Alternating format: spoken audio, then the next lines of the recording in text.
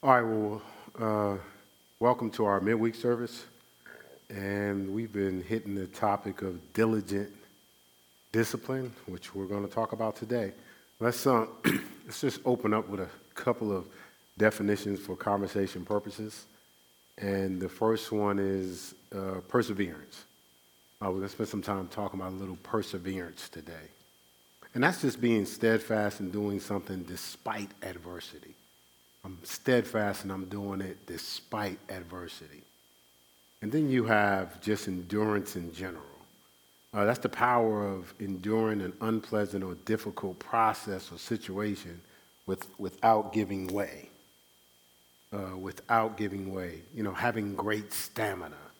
Having great stamina. All right, so let's go here, John chapter 16. You know, because God wants or has us talking about just discipline in general, because if you think about it, what we're really, I don't know if I want to say the word struggling, or I'll just say what we're trying to process through is to stay consistent. You know, we feel so bad when we're off our game, or sometimes we feel bad because we're off our game because we want to be on it. Sometimes we feel bad because of the results of being off of our game. But whether it's because of the results or whether it's because of just realization, we can cross over to a place where discipline could be a part of our default, and us not being disciplined could be the exception to the rule. All right, so John 16, and we're going to hit verse 33, and I'm going to read it out of the Classic Amplified Version. It says this, it says, "I have told you these things so that in me you may have perfect, complete peace and confidence. As is in the world, you have tribulation and trials and distress and frustration.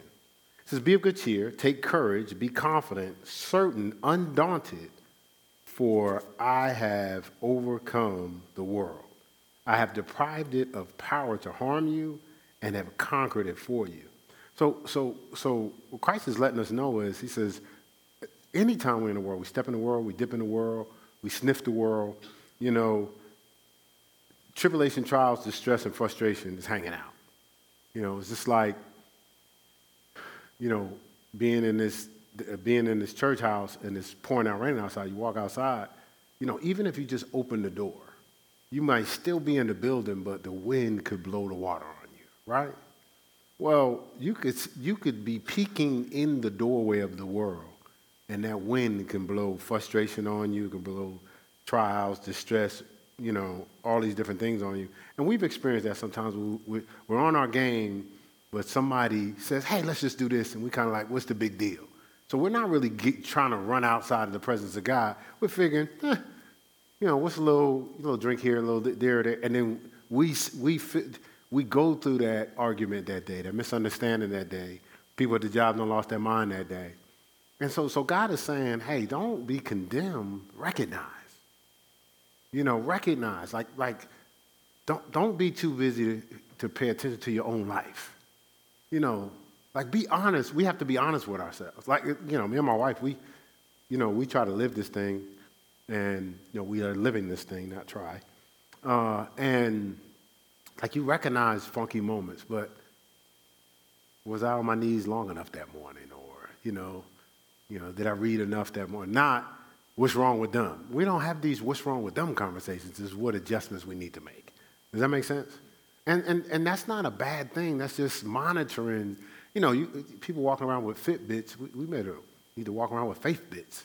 Fitbit, it's checking your heart rate, letting you know your breathing pattern, how'd you sleep, Maybe we need a faith bit to walk around and go, oh, no, you ain't walking out of this house, you need to read a little more. You need to pray a little more, something that can regulate if you've gotten what you needed through the course of the day, right? Like, how many steps of faith did I take today? You know what I'm saying? Oh, man, I only had like 5 steps of faith today. You know what I'm saying? Whoo, I'm not on my game. What was my word calorie intake today? Not good, right? How much did world calories did I get? Too much world today, too much world today. Like we need something like that, right? So we could just check that thing. But we checking all types of calories and how many steps I made and what's my heart rate. What is your heart rate? Is it connected to God? David was a man after God's own heart. Is that our heart rate? Is our heart in beat with God? So it's just something to think about, when we look at this. And he says, I've overcome the world. And why would he say that? Because he says, you can go ahead and stay locked into your discipline. Like what I promised you is waiting on you. They can't stop what I have for you. Only you can stop pressing towards it. Pastor Mel was just talking about earlier, before the baptism, pressing towards the mark of the prize, right? And so these trials come from living in a troubled world, right? Some type of I'm about to crack up here in a second. But anyway, so trials come from living in a troubled world, right? But let's go here to Hebrews 6. Hebrews 6. Again, we're talking about diligent discipline, but God has given us a perspective of why we can stay the course, and there's always incentive ahead. Those incentives to stay the course is all that he promised us. We get off or we get weary in well-doing, we really could unintentionally miss out. So I'm going to read the Classic Amplified version of this scripture also. It says, accordingly, God also, in his desire to show more convincingly and beyond doubt to those who were to inherit the promise, the unchangeableness of his purpose and plan, intervened, mediated with an oath. It says, this was so that by two unchangeable things, his promise and his oath, in which it is impossible for God ever to prove false or deceive us, we who have fled to him for a refuge might have mighty indwelling strength and strong encouragement to grasp and hold fast to the hope appointed for us and set before us. I didn't say the verse. Hebrews 6, 17 through 19. Apologies. Didn't look up to even acknowledge if somebody didn't get the verse. All right, so 17, Amplified, Classic. All right? So I'll go back, I'll read it again. It says, accordingly, God also, in his desire to show more convincingly and beyond doubt to those who were to inherit the promise, the unchangeableness of his purpose and plan, intervened and mediated with an oath. So he already gave the promise, but he showed up to almost give an oath, right? Not to almost, but to give an oath. This was so that by two unchangeable things that we can believe that the promise is waiting on us. His promise and his oath, in which it is impossible for God ever to prove false or deceive us, we who have fled to him for refuge might have mighty indwelling strength and strong encouragement to grasp and hold fast the hope appointed for us and set before us. Now we have this hope as a sure and steadfast, anchor of the soul. It cannot slip, it cannot break down under whatever steps out upon it, a hope that reaches farther and enters into the very certainty of the presence within the veil. So he's saying, I've packaged this thing where you always have incentive before you. My promise. The only way you will lose momentum is if you lose sight of what I promised you. And the only way you're going to lose sight if you let the adversary divert you or create a diversion. Let's go here to Hebrews 12, verses 1 through 3. Verses 1 through 3. So make sure y'all got the verses this time, right? Same thing amplified. It says, therefore then, since we are, so now first, I promise you something to keep you motivated to this new life you signed on to, right? But I have these promises before you. Because I guarantee you, your boss say, listen, I'll tell you what, if you get 3 more sales this week, you get a triple bonus of $15,000. What's your incentive to get 3 more sales? The $15,000. right? So God has given us greater promises than the $15,000 bonus. And so he said, I gave you the promise, but because I know how humans can get distracted, I showed up to remind you I've never been proved to not honor my promise. And then I gave an oath, or I swore by myself, which I can't lie, right? That's what the King James Version says, right?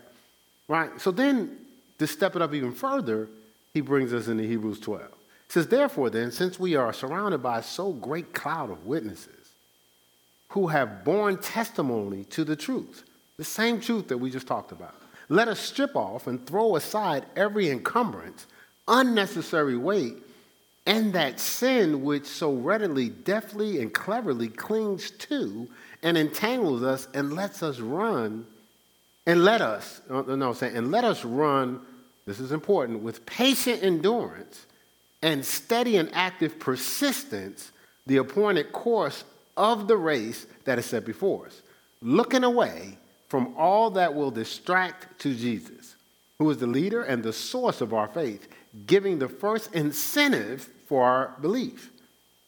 We got incentive again. And it is also is also its finisher. So he's the incentive for us to start the race, but he's also the person who's going to help us finish the race. Right? It says, bringing it to maturity and perfection. He, for the joy of obtaining the prize that was set before him. So he had incentive. God had promised him all power. So he endured the cross, despising and ignoring the shame. So shame is coming when you're moving towards a promise. But we ignore the shame because of the goal. Oh, no, I'm going to look bad. I'm just willing to look bad. This is the challenge.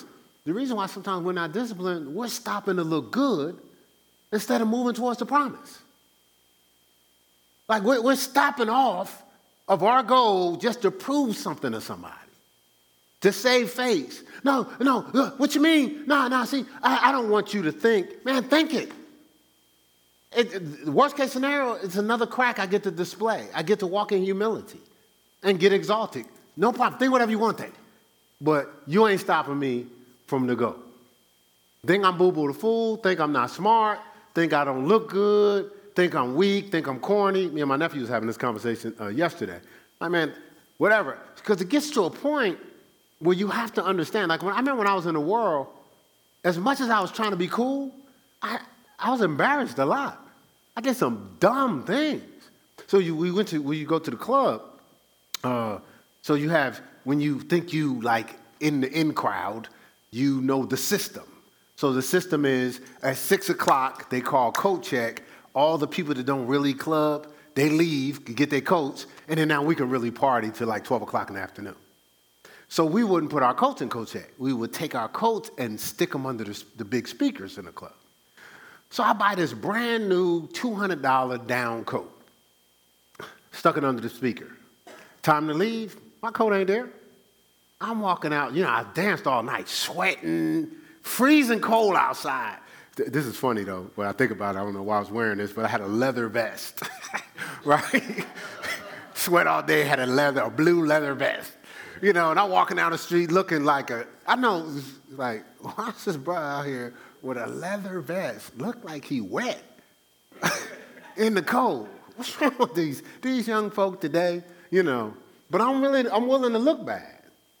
Sometimes I was so in a stupor, dudes be knocking me upside my head. I was so numb, I wouldn't even know.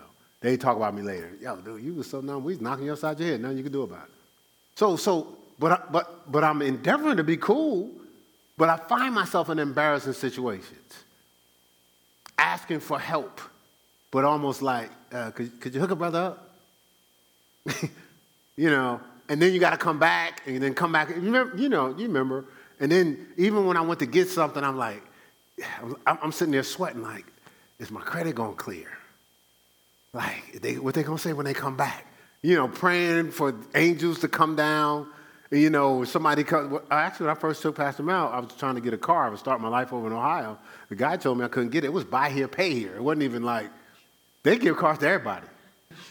It's like, sorry, sir, we're not going to be able to give you a car. And so she walked away saying to herself, man, he can't get a car. He ain't going to be able to get me a house. You know what I'm saying? So look, like you find yourself in these situations. I said that to say, like, Jesus didn't care about that. Jesus showed up doing things that nobody was doing, and it wasn't flowing with those that you get props from. He wasn't trying to be compliant. He was like, no, this is what God's will is. I don't care if this is popular. I don't care if it's still your money because you're making all your money off people's penance. I'm actually going to do what God says. Do we do that? Or do we stop off, like, pressing towards the mark, as Pastor Mel was saying before the baptism, pressing towards the mark just to save face? Try to get, this is what I always talk to the youth about, trying to get respect among fools. Not get respect from God, but among fools, right? Where did I end? I say finish and mature. Finisher. Just think of him who endured from sinners such grievous opposition and bitter hostility against himself. Reckon up and consider it all in comparison with your trials, so that you may not grow weary or exhausted, losing heart and relaxing and fainting in your minds. Because that's where the quit starts. It starts in your head. That's where the quit. So you ever try to do something that you really, really want to do, and it gets to this place where it doesn't seem like you're going to be able to do it? And then you say, well, I'm not going to be able to do this, so what's the easiest thing to do? Quit. Just forget it. I'm not going to be able to do this. But how do you know? You've never gone beyond that point. Like, how do you know? See, you're starting with a try as opposed to, I'm going to do it. I'm not trying this goal. I'm going to do this goal. Now my attitude is different. The only option here is me getting to the goal. So I'm not done until I get it. Not if it looks, it just seems like taking a long time. Look, I'm not getting the results I want. So you have to watch that, because that's dangerous to just to quit at the first sign of being uncomfortable. Right? Does that make sense? Let's go over another chapter we're going to go back to chapter 11. Hanging out in Hebrews a little bit here. Because he just talked about the witnesses, and he talked about Jesus enduring the cross. The King James says, enduring the cross because of the glory that was set before him, right? So he endured the cross, not just go to the cross. No, I'm going to have to go through something. I'm going to have to hang in there, right? And so I'm going to read the Amplified of this one also. It's Hebrews 11, 7 through 12. Hebrews 11, 7 through 12. So it says, prompted by faith, Noah, being forewarned by God concerning events of which as yet there were no visible signs. So he gave them information that had never happened yet. Took heed. Look. When he heard what God said, the Bible says he took heed and diligently and reverently constructed and prepared an ark for the deliverance of his own family. So God told him about rain that had never existed. Something that was going to happen that had never been done, that he's never done before, and asked him to build something that had never been built. And so he took that and became diligent. His incentive of the diligence was God's promise. That had never happened yet. There was nobody to run around and go, could you show me how you did it? Because nobody had done it. All he had was God's incentive of his promise, right? It says by this, his faith, which relied on God, he passed judgment and sentence on the world's unbelief and became an heir and possessor of righteousness. That relation of being right into which God puts the person who has faith. Now, the interesting thing, it says he passed judgment. What it was saying is his actions convicted them.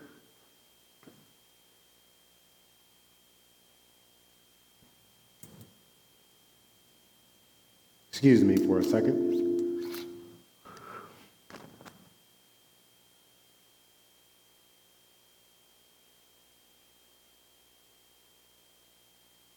Testing, okay. Could you adjust the sound, please? All right. So just him believing convicted them that didn't believe. So he didn't even have to say, man, y'all don't believe. All he had to do is keep believing. And the more he believed, the more it convicted them that didn't believe. You know, so sometimes just you acting in belief is going to bring conviction to people that don't believe. Because you messing up their comfort zone. Like, if you out of sight, out of mind, they're good. But every time you show belief, they feel uneasy about the life that they're living. And sometimes they may lash out. Sometimes they may sabotage. Sometimes, oh, you think you Mrs. Holy. That's not what they're thinking. What they're thinking is, man, like, I was okay. Every time you come around, why they bother? They bother because they know they need to do different. If people are confident in the life that they're living, they're not going to be bothered by what you're doing. They're going to think you're an idiot. Look at this. Whew. Hey, go ahead with your bad self. They don't trip because you don't trip if you think you're doing the right thing. They know they're not doing the right thing, so that's your sign that you have someone that's going to be coming to the kingdom because of you, right? It starts out with frustration and conviction, then they come around. It says, urged on by faith, Abraham, when he was called, obeyed and went forth to a place which he was destined to receive as an inheritance. And he went, although he did not know or trouble his mind about where he was to go. So God told him to go. He's like, okay. But he didn't really get, okay, so explain to me how this is supposed to work. And no, you tell me to go, I'm just going to go. Prompted by faith, he dwelt as a temporary resident in the land which was designated in the promise of God. Though he was like a stranger in a strange country, living in tents with Isaac and Jacob, fellow heirs with him of the same promise. For he was waiting expectantly and confidently, looking forward to the city which has fixed and firm foundations, whose architect and builder is God. Because of faith, also Sarah herself received physical power to conceive a child, even when she was long past age for it, because she considered God, who had given her the promise, to be reliable and trustworthy and true to his word. So from one man, though he was physically as good as dead, there have sprung descendants whose number is as the stars of heaven and as countless as the innumerable sands of the seashore. So it's saying, so if they didn't believe, generations wouldn't have took place. Because they believed, generations more than the stars in the sky and the sands of the sea came from Abraham and Sarah. See, their lives testify that perseverance is possible. All these lives we just mentioned, when you read the story of faith, we're reading those things to encourage us the results of perseverance and hanging in there against all odds, right? Now, we'll go up to verse 1. It says, now, I'm still reading the Amplified. It says, now faith is the assurance, the confirmation, the title deed of the things we hope for, being the proof of things we do not see and the conviction of their reality. Faith perceiving as real fact what is not revealed to the senses. You ain't going to feel it. But without faith, it is impossible to please. This verse 6. I'm sorry. Drop down to verse 6. It says, but without faith, it is impossible to please and to be satisfactory to him. For whoever would come near to God must necessarily believe that God exists and that he is a rewarder of those who earnestly, and diligently seek him out. So he rewards the diligent discipline, not the casual discipline, not people that, with all due respect, he don't reward the triers. He rewards the believers. I'm gonna repeat. He's not rewarding the triers. He's rewarding the believers, because the triers are standing in the middle ground. They're basically saying, I'll try this. And when I don't believe it's going to work, then I've given my position. I give myself permission to quit. So I'm going to try, but if I get to a place where I don't think this is going to work, I have the opportunity to quit. But believers, quitting is not an option. Giving up is not an option. So we persevere by faith in God's word and God's promises. We operate in active patience. That's what perseverance is. It's active patience. It's not passive patience where there's patience here and there. I live by patience. Patience is a part of my life. So I know what I'm trying to do takes time. And this is the thing. We're so uniquely designed.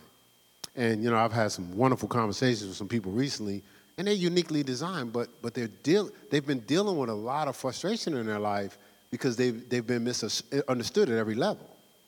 Because they're trying to get acceptance from people that don't even understand their design, instead of trying to get an acceptance around the kingdom of God. They're trying to get acceptance around the crowd. They don't even understand them. They think they're idiots. They're laughing at them, right? But when they get around the kingdom of God, I've had great conversations with these people, and as they're talking, oh yeah, that makes sense this, that makes sense that. They're like, I got to get used to somebody understanding me, relating to me.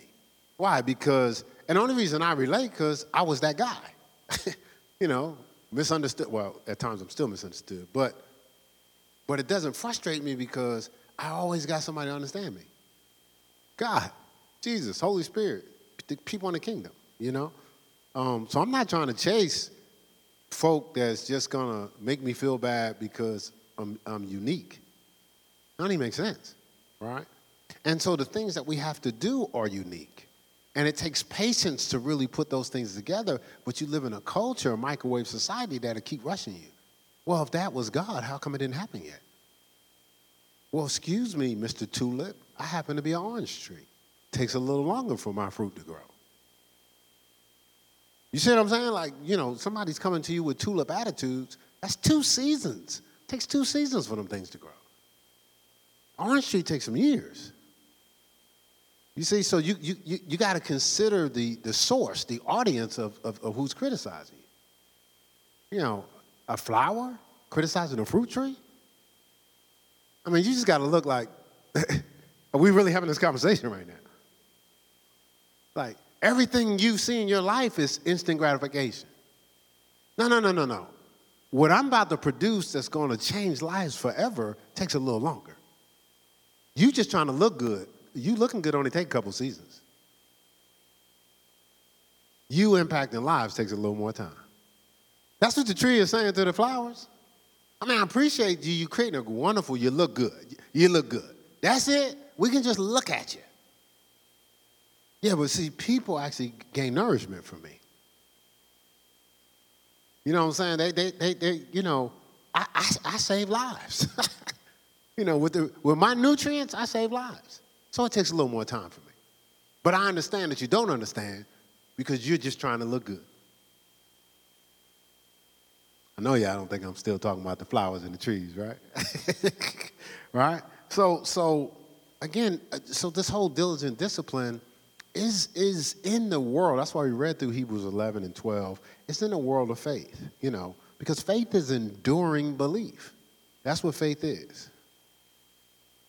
Faith is an enduring belief. When the Son of Man comes, shall he find faith? So that means you can lose it. Satan desires to sift you as wheat, but I'm praying that your faith fails not. That means your faith can fail. You see what I'm saying? So it's an enduring belief. Right? When the Son of Man comes, shall he find faith? Will you still be in faith when it's time for you to make the exchange for the promise? See, the woman with the issue, you had all those years, but she had to hold on to her faith to be able to touch his garment and make the exchange. Right? So will you have faith when he comes? If he just surprises you, just shows up? Or would that be one of your quitting moments? Then you can say, this stuff don't work. Oh, no, you missed the window. You like the virgins with the lamps. Your lamp wasn't lit. Your faith lamp wasn't lit. And the promise showed up that day. But you decided to rest in faith. Can you afford that? So it's not faith if the belief is temporal. It's not faith if the belief is temporal. It's an enduring belief. So it's not faith if the believing is only in favorable circumstances. I believe in favorable circumstances. If it's unfavorable, I trip, I panic. oh my God, what's going to happen? I don't know. Well, where's your faith? Remember Jesus told him on the boat, like his response to an unfavorable circumstance was like, where's your faith? One version says, how is it that you have no faith? There's another passage, ye of little faith.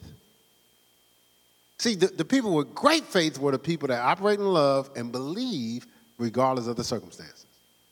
I have not found so great faith in all the earth, all right? So you have these levels of faith. All right, so this this diligent discipline, it's also a confidence. Diligent discipline, it's confidence also. The scripture says in Philippians 1:6 is be confident in this very thing that he that's begun a good work will perform it until the day of Christ Jesus. So God started something in us. And so our confidence is that he's going to do his part. We just got to keep our faith attached. That's our part, right? Be confident that he that's begun a good work will perform it until the day of Christ Jesus, right? So if we attach our faith, it's going to happen. Scripture says in Hebrews 10, it says, cast not away your confidence, for it has great reward. Well, but it didn't stop. The next verse says, but you have need of patience. After you've done the will of God, you might receive the promise. Right? You have need of patience after you. And the will of God is not punishment or grievous, as the scripture says, the commandments aren't grievous. The will of God is preparation for purpose.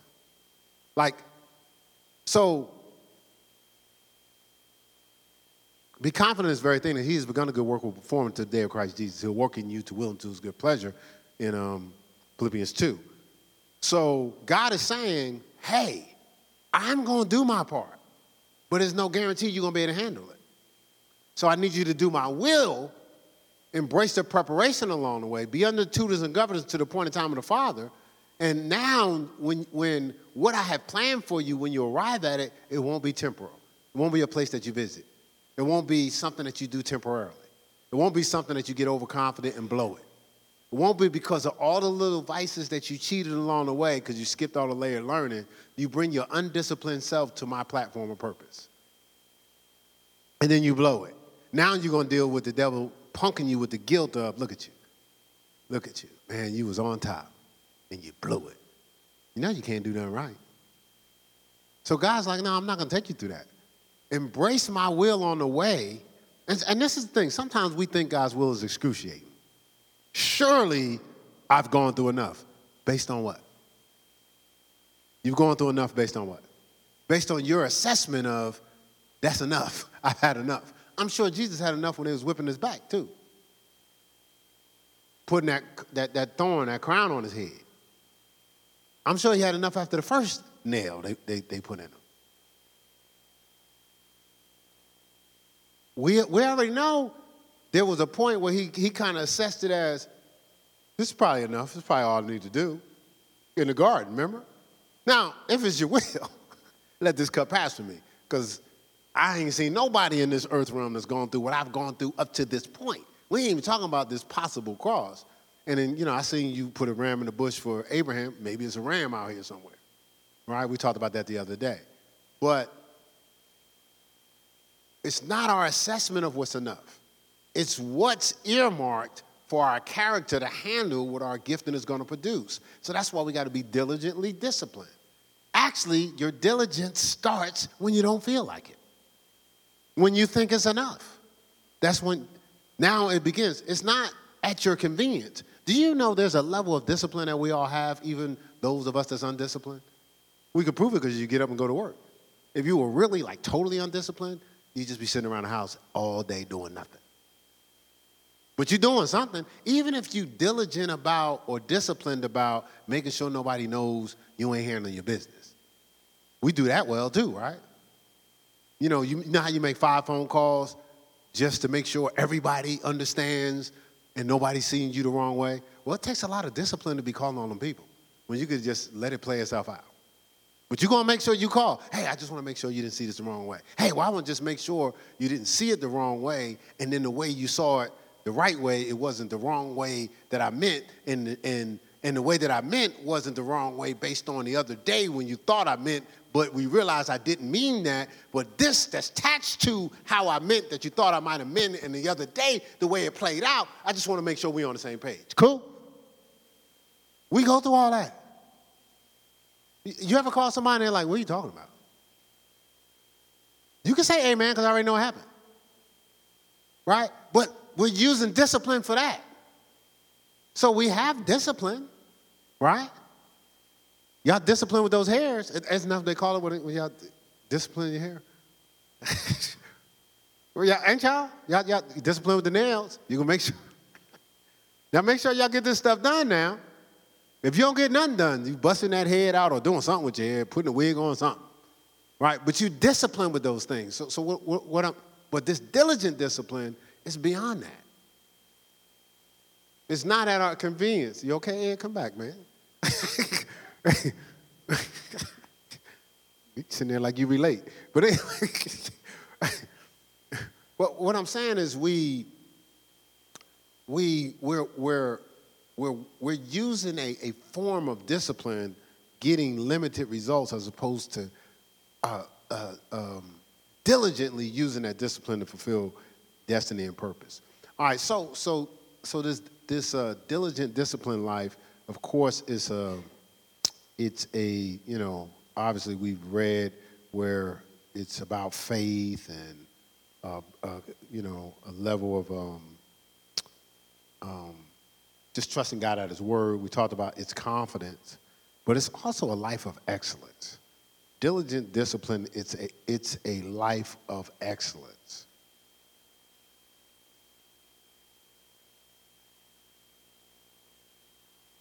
And so I remember Trina was talking one time. She was just talking about the different offerings between Cain and Abel, and identified that Abel's had an excellent offering, right? An excellent offering. So when I heard that day, I wrote down a question next to it. What's ours? Is our offering excellent? Is what we're giving to God our best?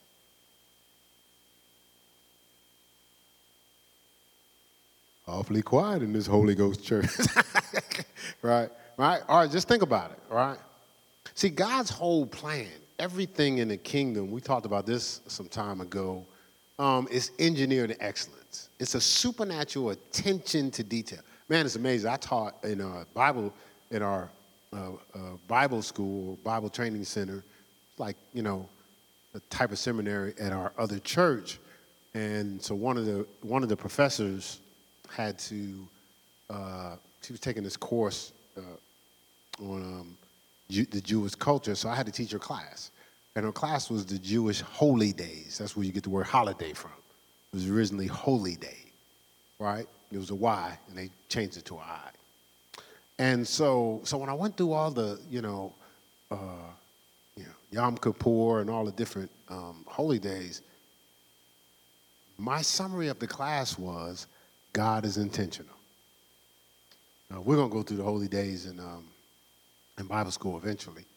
Because I was like, wow. I said, so Jesus, who's the Passover lamb, actually died during Passover. He's the first fruit of all that God wants to raise, right? But he was raised on the Feast of First Fruits. Like, it's amazing. Even when they were, they have, I think it's Sukkoth. There's all these different Jewish names, but where, they would go out and get barrels of water and pour out, just symbolizing the pouring out of the Holy Spirit. And so they were doing things at the same time that these different things took place. Like the Feast of Dedication was about the Maccabees coming back in, taking over the temple so the word can come back into the temple, right?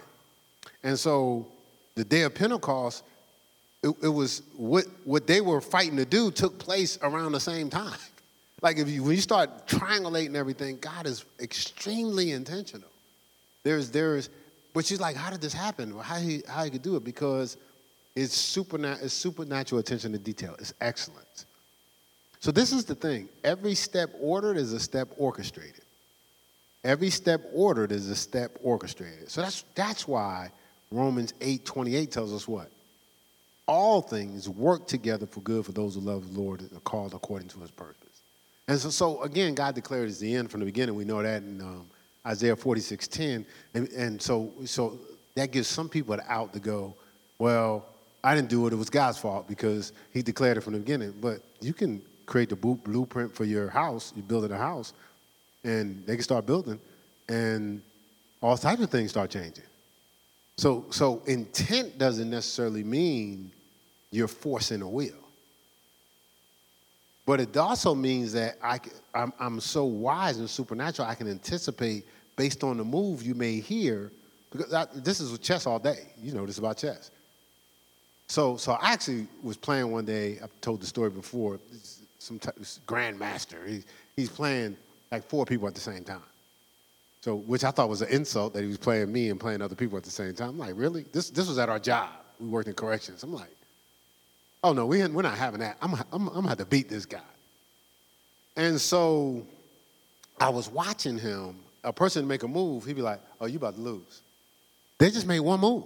But the move he knew leads to other moves. So people like that will say, oh, it's about to be checkmate 4 moves. You make this move, checkmate 6 moves. Checkmate 7 moves. You're like, I ain't made another move yet. How do you know it's going to be checkmate such and such? Because that move leads to other moves. And since I've spent so much time studying the whole picture, I know where it's going to lead to. God is the greatest chess player in the world. We make moves, he knows where it's going to lead, and so he gets out ahead and tries to work it out for our good. But we have to be, he's hoping along the way we pick up on obedience, right? And once we pick up on obedience, it's I think about the movie The Matrix, and they be in situations, and they call the operator, he goes, okay, hang a left here, make a right here, hang a left there, it's a phone booth at this corner. Well, he sees the whole picture, and he's telling them the moves that they need to make. He's ordering orchestrated steps to get them to work it out for their good. God is sitting on a circle of earth, it says in Isaiah 50, and so he's looking down, he's seeing in advance, and he's trying to work it out for our good. We just need to be obedient. And this is, I got this from a long time ago. I think Ed was sharing. I believe this is Les Brown, but you must be willing to do the things today that others won't do in order to have the things tomorrow that others won't have. So when you start to be conforming, you're going to get what they get. You might want to look deeper in what they have. I'm talking about even the spirits, too, that they have. I'm talking about even the frustration that they have. You look at everything blinging on the outside, but you don't know what people are dealing with on the inside, right? So the goal here is to be diligent, disciplined, see things through, right? We talked about last week being a finisher, but see things through. Scripture says the sufferings of this present time aren't worthy to be compared with the glory which shall be revealed in us, Romans 8:18. So it's not saying that you're not going to be processing through suffering, but it doesn't even match what is going to reveal to you. Now, we hear stories. You hear people, you hear testimonies, right? Actually, we were talking about you guys the other day. We were talking to another couple at the church, and we was like, well, when you get a chance, you might want to just have a meal with the Bobbins.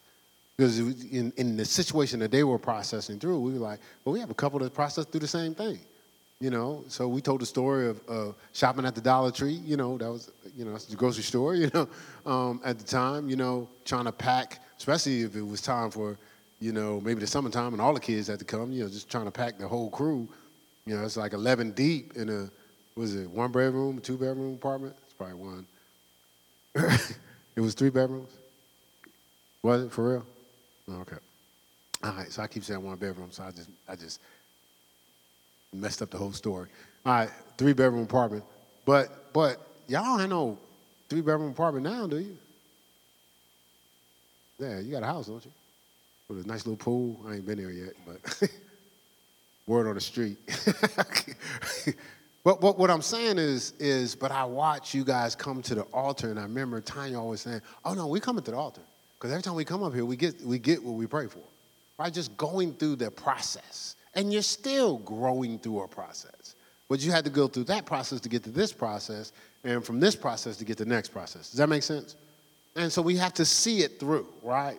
We have to see it through. So I'll share this with you, something the Lord had me write a long time ago. Don't remember when I wrote it, and I don't remember who I wrote it to. All right, but it says our lives are compiled of 10 to 12 crucial and unpopular decisions, right? Now, they're crucial because, hey, everything's on the line. Unpopular because everybody's not going to be doing it, right? These decisions arrived unannounced with no regard for our convenience. Yes, we've claimed an allegiance to God through our confession of Christ and supposed yielding to the Holy Spirit. But where is the body we've sacrificed to God? When does Christ experience the life he died for? And the Holy Spirit get to use the vessel yielded? When we honor him with our lips, do we follow this with the corresponding actions of keeping his commandments or loving his people unconditionally? When we request patience, forgiveness, love, and understanding, are these attributes something we freely give when we received? We have a tendency to ward off those who lay down their life or lay down their like to truly love us, just to embrace those who give up nothing to pacify our complacency. See, we ward off those who lay down their life to love us, lay down their like to love us, but we embrace those who they ain't paying nothing to pacify you. It's costing the person that's trying to give you the truth, right? That's love when a person is willing to pay to love you, right? It takes nothing to soothe you, right? All right, so truth and love, just embrace those who pacify complacency. I'm sorry. We have a tendency to ward off those who lay down their life or like to truly love us, just to embrace those who give up nothing to pacify our complacency, compromise, and weakness. When do we finally break through the wall, press past the pain, resist and endure the temptation? Not just in moments, but as a way of living. The Bible says the just shall live by faith, not as a place to visit, but as a permanent residence. We think getting weary and well-doing is an option, but it's really just a bribe. On the other side of our suffering in this present time is glory beyond comprehension. On the other side of our obedience is an unimaginable fulfillment. This letter comes from the heart of God through a broken vessel that's been rejected by family, friends, and loved ones, been abused mentally and physically by those cried to and relied on, been betrayed by those trusted, cared for, and sacrificed for, and been misunderstood by all. Finally, I'm praying this penetrates your heart, ignites your faith, and stirs up the gifts in you to return to living by faith. Love you unconditionally, Pastor Keith. Don't know who I wrote that to, but I thought it was fitting for us. You know, like when, if not now, when? When does it start? Look at all the years going by. Look at all the extra weights we've piled on. Right? And how much more are we going to keep piling on as opposed to shedding off? What we want has to be more important than what we're dealing with. What we want has to be more important than what we're dealing with. What we want has to be more important than what we're dealing with. Change happens when what we're stuck in is not worth what I'm dealing with. I'm sorry, change happens when what we're stuck in is not worth what I desire. I'm sorry. So as we talked about the other week, we must be disciplined at the root, at our core. And we got to challenge ourselves because some of us think highly of ourselves to do just enough or barely enough. See, when I do just enough or barely enough, I think highly of myself because I think I can get away with that. I don't think I can operate, I don't need to operate in full discipline. It don't take all that. Well, only an arrogant person says that because God has set the standard. So only an arrogant person thinks that they're going to receive what God has for them, the fulfillment, without following God's standard. But some of us are diligent. And those that are diligent do whatever whatever is needed, and as Pastor Melanie always asks, whatever it takes. Whatever is needed and whatever it takes. And so just I'll just give you this last piece for today. This diligent discipline it's discipline consistency. It's discipline consistency. And what that is that's truly waiting on the Lord. Like when I'm disciplined and I'm consistent, I'm truly waiting on the Lord. Because discipline is not feigning in your mind, as we said in Hebrews 12:3, right?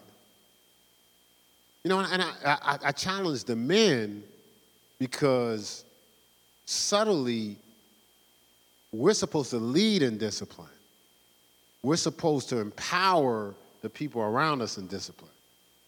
But I was thinking about this question. Should the scripture be changed to honoring men as the weaker vessel? So we just switch it up? But the way things are playing out is almost like we need to switch it up. Hey, back up off me. Honor me as the weaker vessel. That's how God's rolling now, right? You know, and it doesn't mean the woman is weak in terms of the ability to do, saying God has equipped her with something valuable called emotion, which some of us have to work to operate in. All right.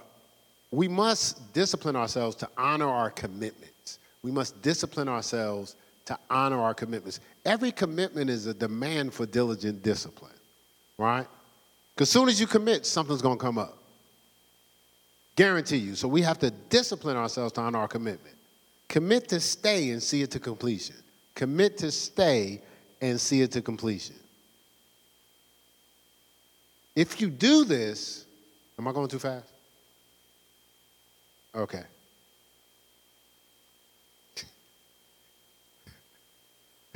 Says the young man not taking no notes. Okay. All right. If you do this, you'll find yourself experience the completion of your dreams also. See, we don't realize that we're all attached. You reap what you sow. When we don't commit to see things through, we're communicating to God, you don't have to assist me in seeing this through. You're communicating to all the people that God has designed to push and to favor you to do something, to say, oh, no, that's okay, it's not important. Because you've established a philosophy, you reap what you sow. So if we consistently abandon our team or the completion of others' dreams, we'll reap people consistently abandoning us and our dreams. So if we consistently abandon our team or the completion of others' dreams, we'll reap people consistently abandoning us and our dreams. So your dream might not be the dream you're committed to. Your dream could be the relationship. Your dream could be so many other different things, but you'll find people abandoning you as you abandon others' dreams. So we have to consistently be faithful in what's important to them. Scripture says, be faithful in that which is another man's, and God will give you your own. Luke 10-12. Right? Be faithful, and you can't pick and choose. You can't pick and choose. Oh, they're a trick.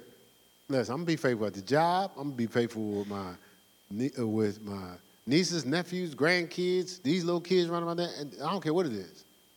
I'm a diligently be faithful and consistent, you know.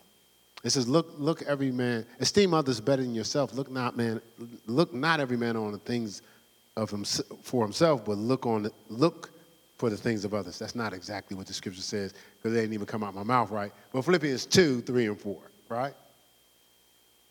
It was close, but I know that wasn't exactly what the scripture said.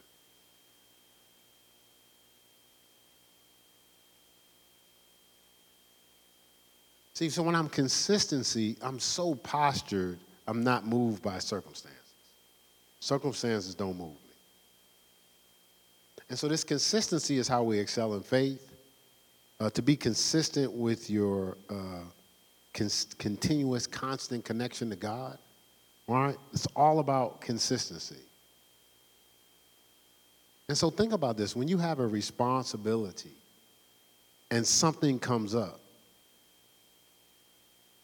do you think the responsibility takes care of itself?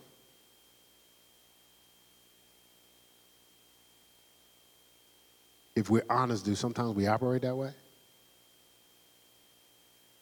I committed to something, I have a responsibility. I focus on the responsibility. I don't even say nothing. It just took care of itself by osmosis.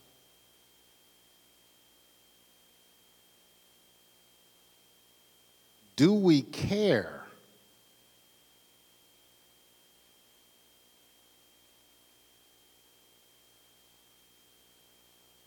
So what we want to do in our diligent discipline, we want to develop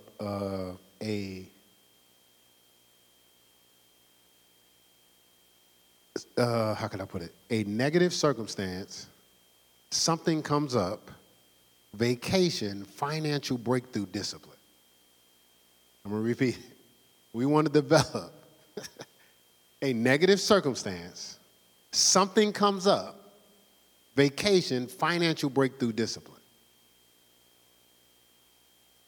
Because negative circumstances, something comes up, vacation, financial breakthrough,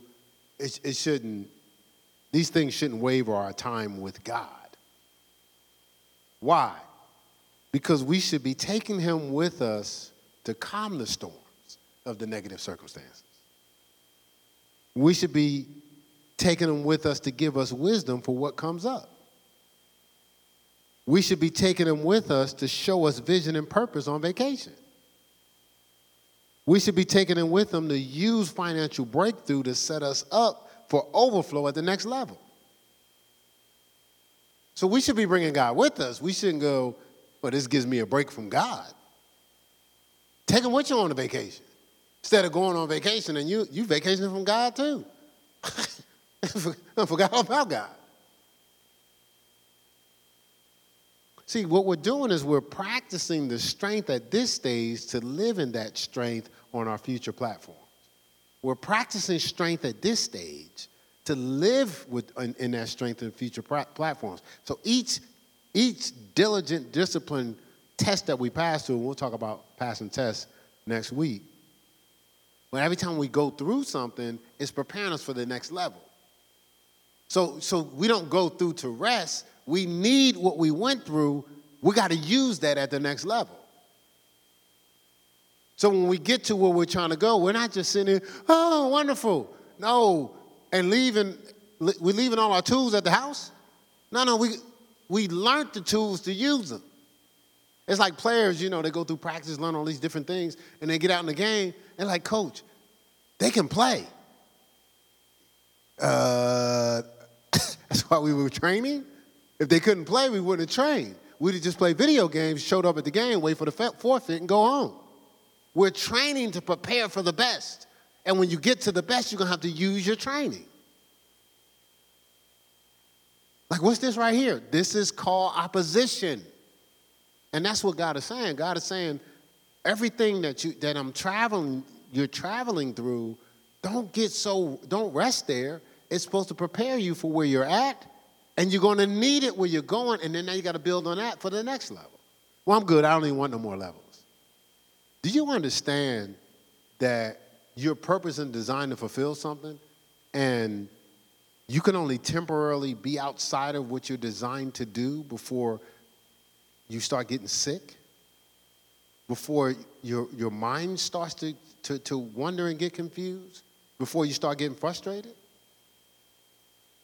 So you can be outside of purpose for short periods of time before it starts calling and pulling on you. And you go, I don't know what's wrong with me. What's wrong with you is you're tired of being less than who you are. And if you embrace every step of what God's doing, you will enjoy each experience, something else to look forward to, something else to look forward to, something else to look forward to. You're always motivated. But depression is, I don't want to grow up. I want to be a Toys R Us kid. That's what depression is. Because you're designed to grow up and to fulfill a purpose. You wasn't sat here to, once you get to 12, check out. I mean, ain't nobody trying to do all that. I'm just going to stay at the house. I'm just going to stay at the house. I'm going to stay at the house as long as I can. You know, I mean, ain't nobody trying to be responsible. I don't need no demands on me where I got to pull on wisdom and trust God. I don't want to do all that. Yeah, but we're designed for that. And we're cheating some of the greatness that's trying to come out when the demand is placed on us. And that's what the diligent discipline is for. It's not for us to find a safe place, as we talked about the other day. It's for us to find a faith place. All right, so that's all for today. We'll get into tests next week. All right, any thoughts, questions, insights you care to share? What did it make you think about? How were you challenged?